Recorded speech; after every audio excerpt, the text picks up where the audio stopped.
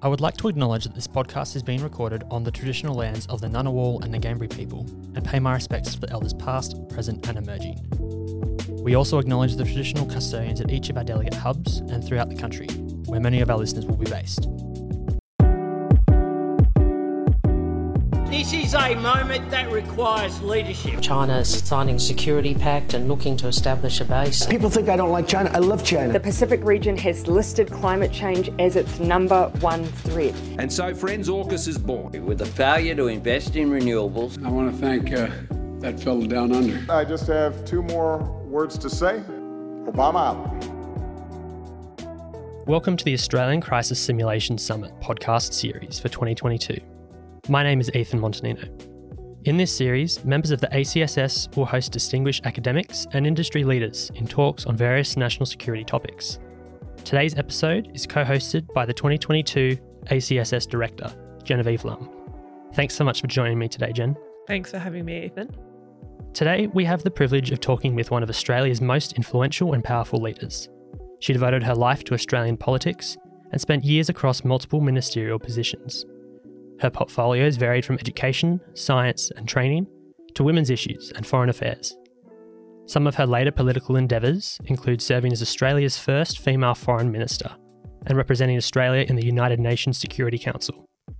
She pioneered multiple initiatives, expanding Australia's foreign relations and introducing the new Colombo Plan. By doing so, Australia has supported and deepened our relationship with the Indo-Pacific region. Today, we are privileged to be joined by the Honourable Julie Bishop. Thank you so much for joining us today, Julie, on the ACSS podcast. Delighted to be here.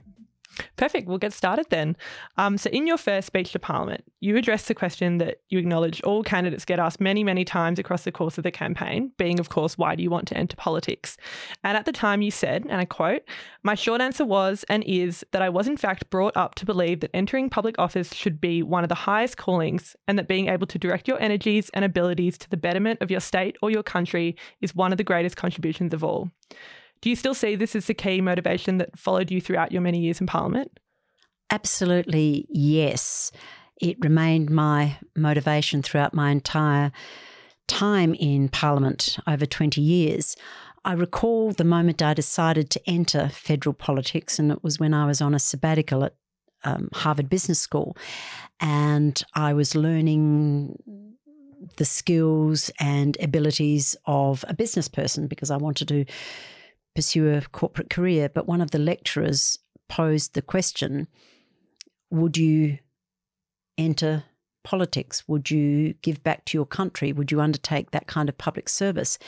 And immediately this thought crossed my mind that I had been brought up to believe that entering public office was one of the highest callings. And so I pursued that course over the next 2 years, and one wants to be very careful what one wishes for because within 2 years I was the federal member for Curtin. But I think it's always been uppermost in my mind that the primary responsibility of all elected representatives is to protect and promote the welfare and opportunities for communities across Australia. So that can take many forms, the development of a regulatory environment and a domestic economy so that the private sector can thrive and create jobs, protecting the environment, ensuring that Australians have an adequate safety net, welfare net, that there's high quality education and healthcare, and of course promoting Australia's interests internationally. And that's what I sought to do in my time in Parliament. Well, I think you've shown that, over 20 years, you've certainly been able to give back a lot to the public. And I think that's continued absolutely after your time in Parliament as well. I hope so. Well, being Chancellor of the Australian National University is a continuation of my public service. A shining example. Now, we might jump into the security aspect of your career. Now, Australia's arguably had a very long and complex history of international security commitments. The ANZUS commitment and the Quad have placed a long-term emphasis on our security relationship with the United States. Further, the recent AUKUS security agreement has added interdependency of the military and security operations of Australia, the US and the UK. Since the conclusion of the Second World War, the Indo-Pacific has been the centre of multiple flashpoints, such as Taiwan, the Korean Peninsula, and the rise of China in our region. Can you explain how you balanced Australia's interests towards our Western allies with the genuine security interests within the Indo-Pacific region? I think we encapsulated much of that in the 2017 Foreign Policy White Paper that I assisted in authoring and producing. And that paper essentially finds that the most important bulwark against security risks and the threat of conflicts is the international rules-based order.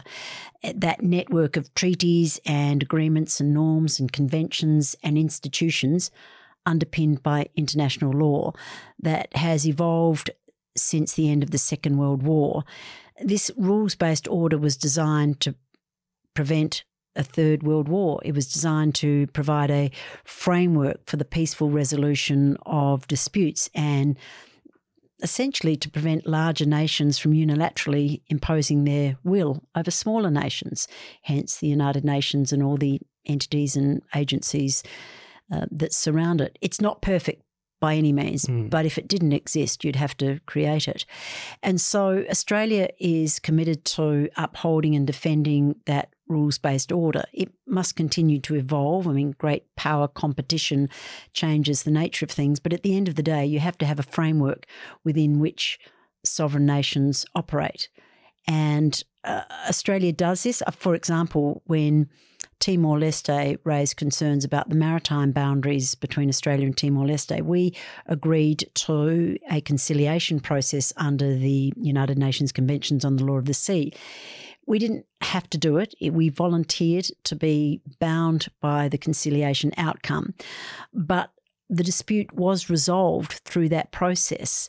And when you think of the number of maritime boundary conflicts that are still in existence today, decades, even centuries on, it was Australia's embrace of the opportunity presented by the rules-based order to resolve a conflict with Timor-Leste that did it in record time.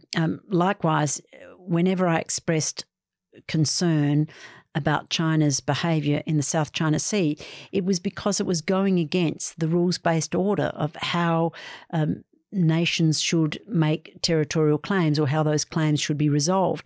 And when China rejected the arbitral ruling on its claims over the South China Sea, I called it out because that's not how nations were meant to behave.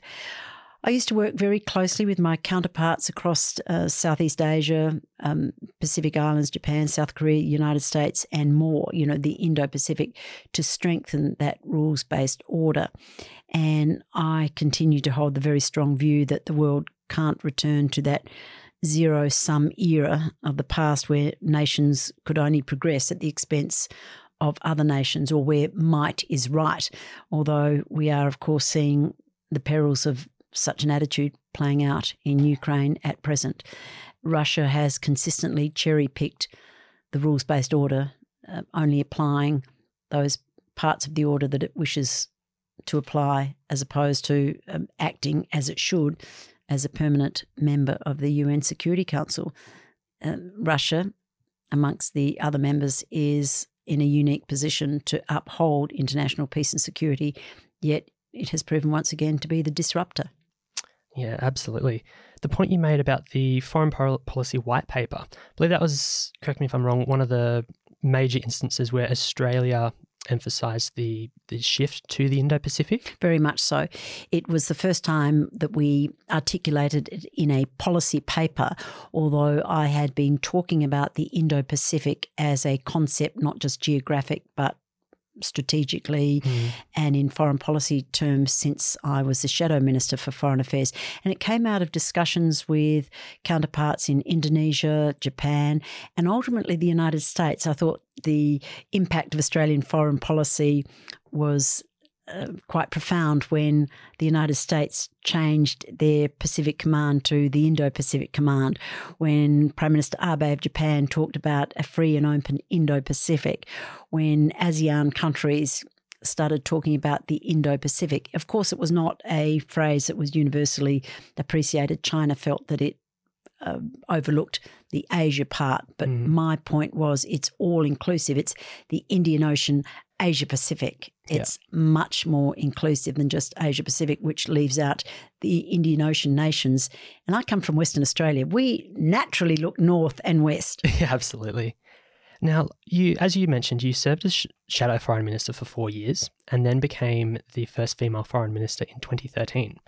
In the following period, Australia encountered many international disasters, diplomatic issues, and fluctuations in our economic relationships. I was just wanting to know, are you able to talk me through the most difficult day that you endured as Minister for Foreign Affairs? Oh, wow, there were so many.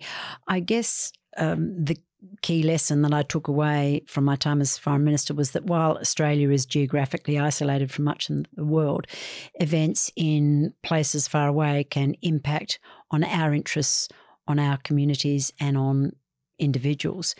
And decisions taken in the halls of power of other nations can have important implications for Australia. And that's why we have to maintain a strong diplomatic network of embassies and high commissions around the world, and why I put such emphasis on expanding our diplomatic footprint. I think managing multiple competing issues is a daily task for any foreign minister. Much of the work is done behind the scenes, and there were some high-profile consular cases, of course, including the executions of Chan and Sukumaran at the hands of the Indonesian government, which bring additional demands, including media time for a foreign minister. I have to say, on average, 3 Australians die overseas every day, and most of their families request privacy, but sometimes these consular cases can be very high profile and require a great deal of your time that is not seen by the public.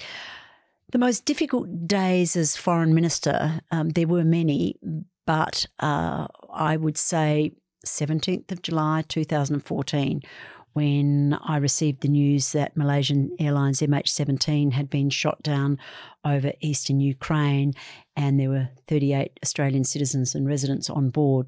All 298 passengers and crew were killed.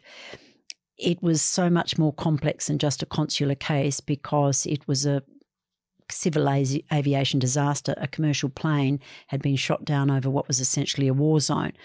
Of course, it was also an extraordinary opportunity to expose the lie that Russia had been peddling, that there was an independence movement in eastern Ukraine that was wanting the overthrow of the Ukrainian government, but in actual fact they were Russian soldiers.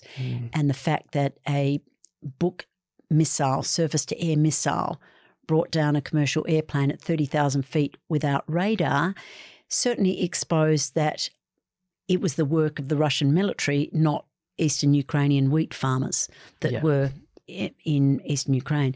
But a question of how we were going to recover the bodies, how we were going to hold those responsible for account, was unprecedented in my mind. And there was extraordinary global interest in the crash, but we had to first and foremost answer to the families and the loved ones of the victims.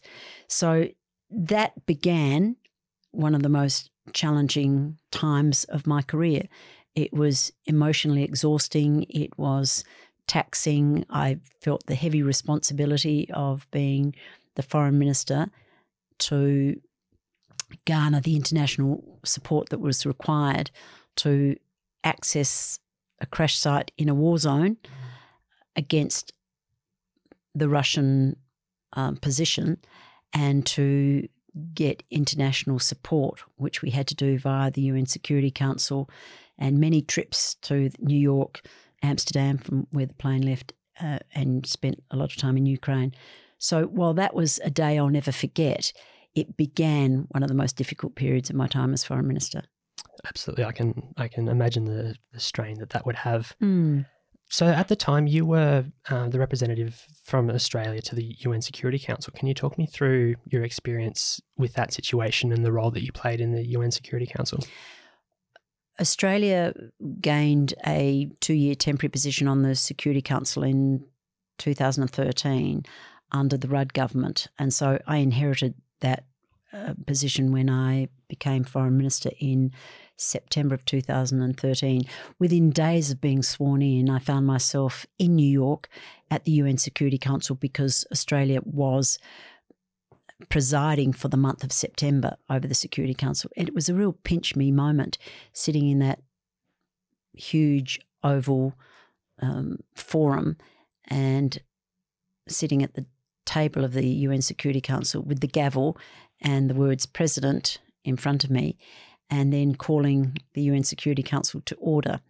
It was quite a thrilling moment. I'm getting hair standing up. And yet I was very conscious of the need for Australia to perform effectively and efficiently and appropriately on the world stage. During our time on the Security Council, we were involved in promoting a number of issues on small arms, on the recognition of policing efforts in UN Security Council mandated missions, a whole raft of different issues that were important to Australia and that we were able to progress. Of course, it also coincided with the MH17 matter. So the fact that we were on the Security Council gave us an opportunity to canvass support in a way that might not have been as easy for us. Well, nothing was easy, but we might not have been able to achieve the level of support that we were, given that we were actually on the Security Council and we were able to call meetings of the Security Council to discuss MH17 and pass unanimous resolutions. So obviously you've spoken about some of the many barriers that may introduce difficulty when negotiating with foreign nations, cultural differences, language barriers, or simply just interpersonal differences. I'm sure we can all recognise how important interpersonal relationships are when navigating these complex situations. What was one of the biggest obstacles you faced, I guess, on that kind of interpersonal front in managing Australia's foreign affairs? Obviously, so much of what you do is about building strong relationships with people. I certainly did see myself not only as Australia's chief diplomat, but also our relationship manager. It was up to me to forge the relationships with the decision makers in other countries, particularly where the issues directly affected Australia's national interest. And I did seek to form relationships with other foreign ministers, my counterparts, but also leaders, to the extent that I would exchange mobile phone numbers. Now, that's not how diplomacy traditionally worked. It's all done through your diplomats. But in this day and age, I knew there would be times when I needed to call or text or connect with my counterpart. And on many occasions, that did work to our advantage. I think some of the obstacles came from managing the differences in perspectives and culture, whether it was travelling to Tehran to meet the Iranian leadership over the number of Iranian men claiming refugee status or asylum seeker status, and also our involvement in Iraq at that time. I needed to make Iran understand why we were in Iraq, because the Iranian Revolutionary Guard was also in Iraq, and I didn't want there to be any misjudgments or miscalculations. So I was the first female minister from Australia to visit Tehran, and I was told that I wouldn't be able to have a meeting with the President and the Prime Minister unless I wore a hijab. And there was one for me, and I said, no, I'm not wearing that. So I was told I'd have to wear black. That was fine. That's all I had with me. Travel. Everybody who's travelled a lot knows you take your black wardrobe with you. So I had black. And for a head covering, I had a beautiful scarf that had sequins all over it and a big sequin butterfly. And I thought, well, that works for me. It was, part of my kit anyway, so I wore that around my head. I've subsequently been criticised for succumbing to this repressive symbol out of Iran. But at the time, I was told that if I didn't wear a head covering, I wouldn't get the meeting. So it was futile. Fly home to Australia and say, oh, well, I wouldn't put on my sequin scarf. And I must point out the only other time that I've been told I wouldn't have a meeting unless I covered my hair was meeting the Pope at the Vatican. So, I'm an equal opportunity headscarf wearer. That's just putting it in context. So there are cultural differences and things that you do in order to promote Australia's interests. But I think some of the challenges in interpersonal relationships were historical grievances or perspectives that couldn't be overcome by building a strong friendship with the person. For example, Chinese officials often referred to the century of humiliation from 1839 to 1949 as justification for their aggressive behaviour towards what they perceived to be the West. And I recall many challenging meetings with Foreign Minister Wang Yi, with whom I had a very good personal relationship. We were both runners. We were both interested in fitness. He was very charming, and personally we got on very well. But we would have some quite deep and profound disputes and discussions because of the way he saw the world and the way he wanted me to see the world. And, of course, we had very different perspectives. I had a very interesting relationship with Foreign Minister of Russia, Sergei Lavrov, who could be quite charming and, in fact, funny in personal face-to-face meetings, but who could turn to sneering insults at an instance, and you had to come to terms with that. You had to put yourself in their shoes. Why are they doing this? Why are they behaving in this way? And I felt that helped me at least understand, not accept, but at least understand their perspective. So I was always mindful to try and understand differing perspectives, even if I didn't agree with them. And I think it's interesting also that you touched on kind of how, obviously, you've spoken about how you were the first female Foreign Minister of Australia. You touched on how your position as a woman was impacting those interactions that you were having on that international stage. Do you think that was kind of a main theme throughout your time as Foreign Minister, or did you not see it as, I guess, having such an impact on you and your ability to have the role? Yeah. I have tried not to see my career through the prism of gender, but I am conscious of the fact that if I were the first woman to hold a particular role, then I was, breaking through a glass ceiling, and I wanted to make it easier for more women to follow me, not harder. Absolutely. So there was that expectation that I placed on myself. There were times when being a female foreign minister put you in a different category, particularly dealing with leaders in the Middle East.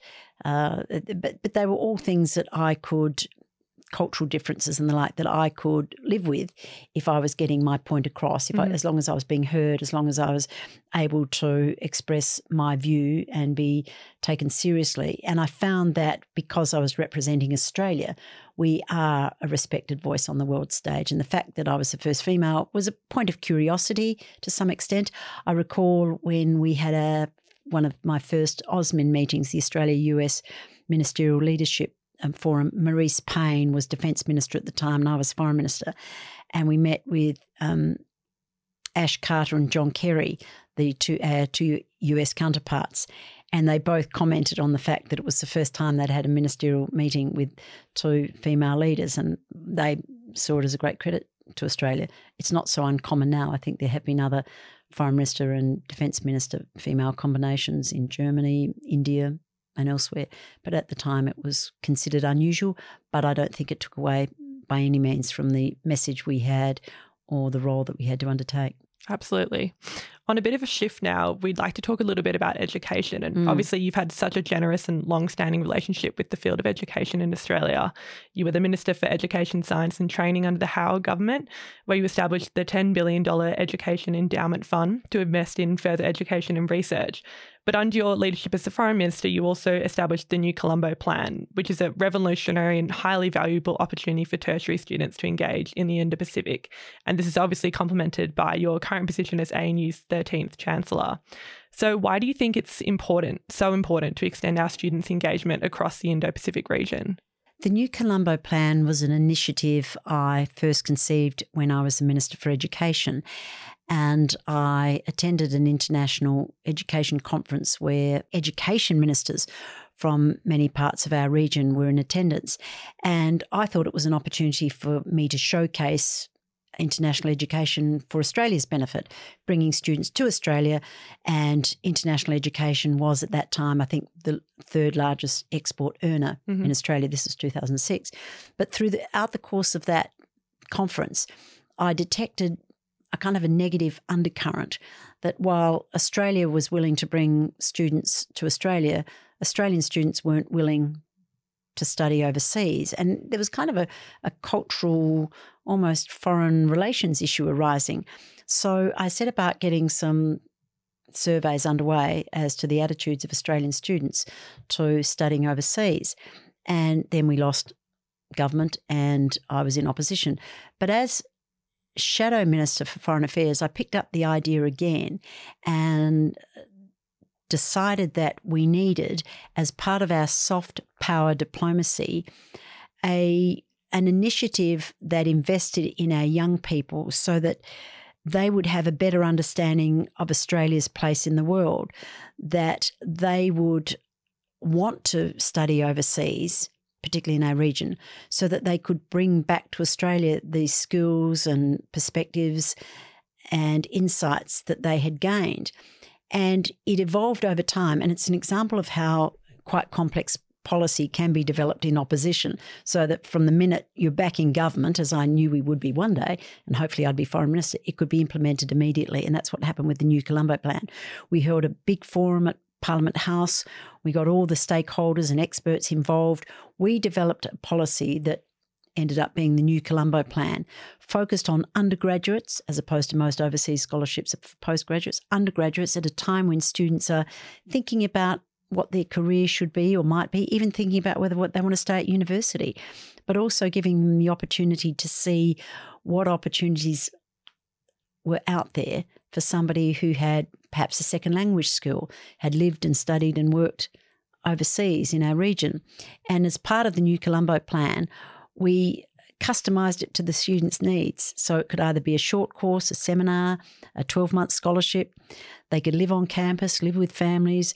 They could get internships or work experience, so that it was a very immersive experience. And I have to say, it was overwhelmingly welcomed in our region. And I do recall the recognition it had been given by multiple leaders. I remember Xi Jinping and Prime Minister Abe and Singapore's Prime Minister Lee all talking about the New Colombo Plan when they addressed a joint sitting of the Australian Parliament as an example of essentially Australia getting it. The fact that the Australian government was prepared to invest in its young people to study in their universities meant that we valued the relationship. And I recall attending an ASEAN summit where it was raised consistently in the speeches of other countries as an example of, soft power diplomacy at its best. And there was a delegation from Laos who approached me, and they became quite emotional when they wanted me to confirm that Australia really did mean that we wanted our students to access their universities and study in their universities. And when I said yes, absolutely, they were beside themselves. They thought that this was just amazing, that Australia would want to learn more about their culture and develop a bilateral relationship. So my hope is that the NCP, the New Colombo Plan, will have a lasting and positive impact on how Australia views its place in the region and how the region views Australia, because our young people are our ambassadors, they are our future leaders, and I hope that the New Colombo Plan becomes a rite of passage. Certainly, and I think that, the expansion of the New Colombo Plan that we've seen, it's still relatively a new initiative in the grand scheme of things, and I think the way that it's been so highly uptaken by so many Australian university students is really testament. Every university across Australia, I believe, is part of it now. I think we have 40 destinations in our region, and the Governor-General is the patron. It is completely above politics. It has to be an initiative that receives support. And Foreign Minister Penny Wong's father was an original Colombo Plan scholar, so I'm hoping that Penny sees the value in the reverse New Colombo Plan. Absolutely. I think that interconnectedness within our region is certainly testament to the Indo-Pacific shift that was cornerstone of your time in Parliament. I mean, obviously you've spoken about how you see NCP and other programs as being so important. Do you really see, remaining in the future, something like the MPC or another option as being a seminal part of any Australian university student experience? I hope so. I believe that Australian students need to have opportunities to lift their eyes to the horizon above just what goes on within Australia. It's very easy for us to live within our comfort zone. Mm-hmm. But because Australia is part of a regional economy, a global economy, because interconnectivity is just a way of life now, I feel it is important for all Australian students to have an understanding of Australia's place, particularly in our region, but globally. And if that can be done by spending time overseas in another country, and the feedback I've had from the NCP scholars and students has been overwhelmingly positive, it's been transformative in many ways, then I think it's a worthwhile investment. Mm-hmm. Now, taking a shift to the current situation, we've got an evolving conflict between Russia and Ukraine.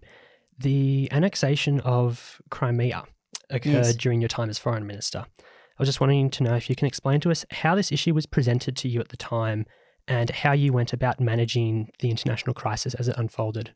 I spoke earlier about MH17, but I've often observed that while Russia's official and overt military invasion of Ukraine began in February of this year, its unofficial invasion had been underway since 2014, the annexation of Crimea and then supporting the so-called separatist forces in eastern Ukraine.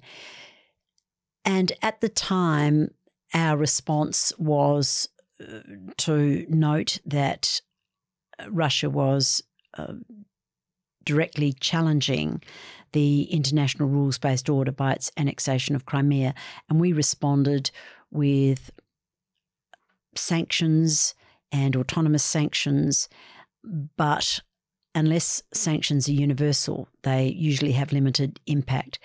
So at that time, it was seen as, Russia acting to undermine the rules-based order to pursue its own interests. And the fact that it was one of the 5 permanent members of the UN Security Council was a particular affront, because that is the body charged with responsibility for upholding international peace and security. And Russia would, of course, continue to use its veto to prevent a coordinated international response to its actions. And that, quite frankly, reveals one of the fundamental weaknesses of the multilateral system, that the permanent 5 have a veto, and so they will never be called to account. Mm-hmm. And that's a real problem. So we did at the time join with like-minded nations in imposing sanctions, which were limited in impact, as nations including China and India didn't impose such sanctions. But then our interests were directly impacted when MH17 was brought down, and we were able to expose that the separatists were in fact Russian military, and it was a criminally reckless act. But it impacted Australia and exposed once and for all the great Russian lie that they weren't involved in the separatist forces in Ukraine. I think that when Australia raised its voice, when Australia took action in the Security Council condemning Russia's conduct and pursuing international support to hold those responsible for account, we made a significant difference. However, it is very challenging when one of the P5 goes rogue. And that's essentially what we're seeing with Russia at present. Sanctions are having an impact. I think about 40 nations have joined in the sanctions. That probably represents about 60% of world GDP, but they're not universal sanctions, and Russia continues to receive support from some nations, and the conflict is ongoing. And the longer Russia and Ukraine are in conflict, the longer we will see this drag on, with the tragedy continuing, the loss of life, the level of destruction. Where does it end? And as we sit here today, I can't see a ceasefire. I can't see the journey to a ceasefire. I can't see the negotiated peace, but there has to be one. Yeah. Where does it end? I think that's a fantastic question to think about. Why did they invade on that day in February? I still don't think we have the true answer to that. And how does this end? We don't have the answer to that. Certainly, it's going to be an issue encountered by the future generation of our national security leaders, or future and current. Well, great power competition, a return to redrawing boundaries by force. I mean, these are events that we hoped we would not see again since the Second World War, but it's a very volatile situation unfolding. Yeah, absolutely. The ACSS empowers the future generation of national security leaders to develop their own understanding of national security priorities and also how to negotiate crisis scenarios. Looking to the future, what do you think the challenges are going to be for future leaders, not only on the conflict in Ukraine, but in our region more broadly? Well, there are a number of crisis scenarios that could and are likely to unfold. The unresolved conflict on the Korean Peninsula and the development of nuclear weapons by the North Korean regime. I mean, that's an unpredictable threat to regional and then potentially global peace, and that has been going on for decades now, but it is unresolved. China's overtly aggressive territorial claims that have raised tensions with most of its neighbours, and there's the potential for the confrontation to escalate. I used to speak about the ladder of escalation. Once you start going up the ladder of escalation, how do you jump off? I mean, where's the end point? Nuclear powers in India and Pakistan have long simmering tensions over disputed border regions of Kashmir and Jammu, and there are other forms of crisis that can develop that require a response. I mean, natural disasters, the impact of climate change and others. The technology revolution continues to disrupt our lives for better or worse, and the relentless development of technology continues, and experts warn that we've only just seen the beginning of the fourth industrial revolution, that the greatest disruptions are still in the future. I think one of the issues that must come into the thinking of national security is the economic issues, the global economy. If that falls into deep recession or depression, it would lead to global unrest. And we saw the Arab Spring uprisings more than 10 years ago. So the economy is directly linked to security, and any downturn in economic growth or anything like a recession or depression can impact on food production. That has dire consequences for millions of people. The Russia-Ukraine conflict could lead to famines in developing countries. So national security or security and national economy or global economic issues are utterly intertwined. Certainly. Well, thank you so much, Julie, for your thoughts on that issue, but also in general for your time today. Ethan and I and the entire ACSS team really appreciates your contribution. Your perspectives and insights into these issues really are invaluable, and I certainly think that the ACSS delegates and other future national security leaders will benefit from the expertise and lessons from discussions just like these ones. It's been a pleasure, and thank you so much for your time. Thank you. It's been a delight to spend time with you. Thank you. Thanks, Julie.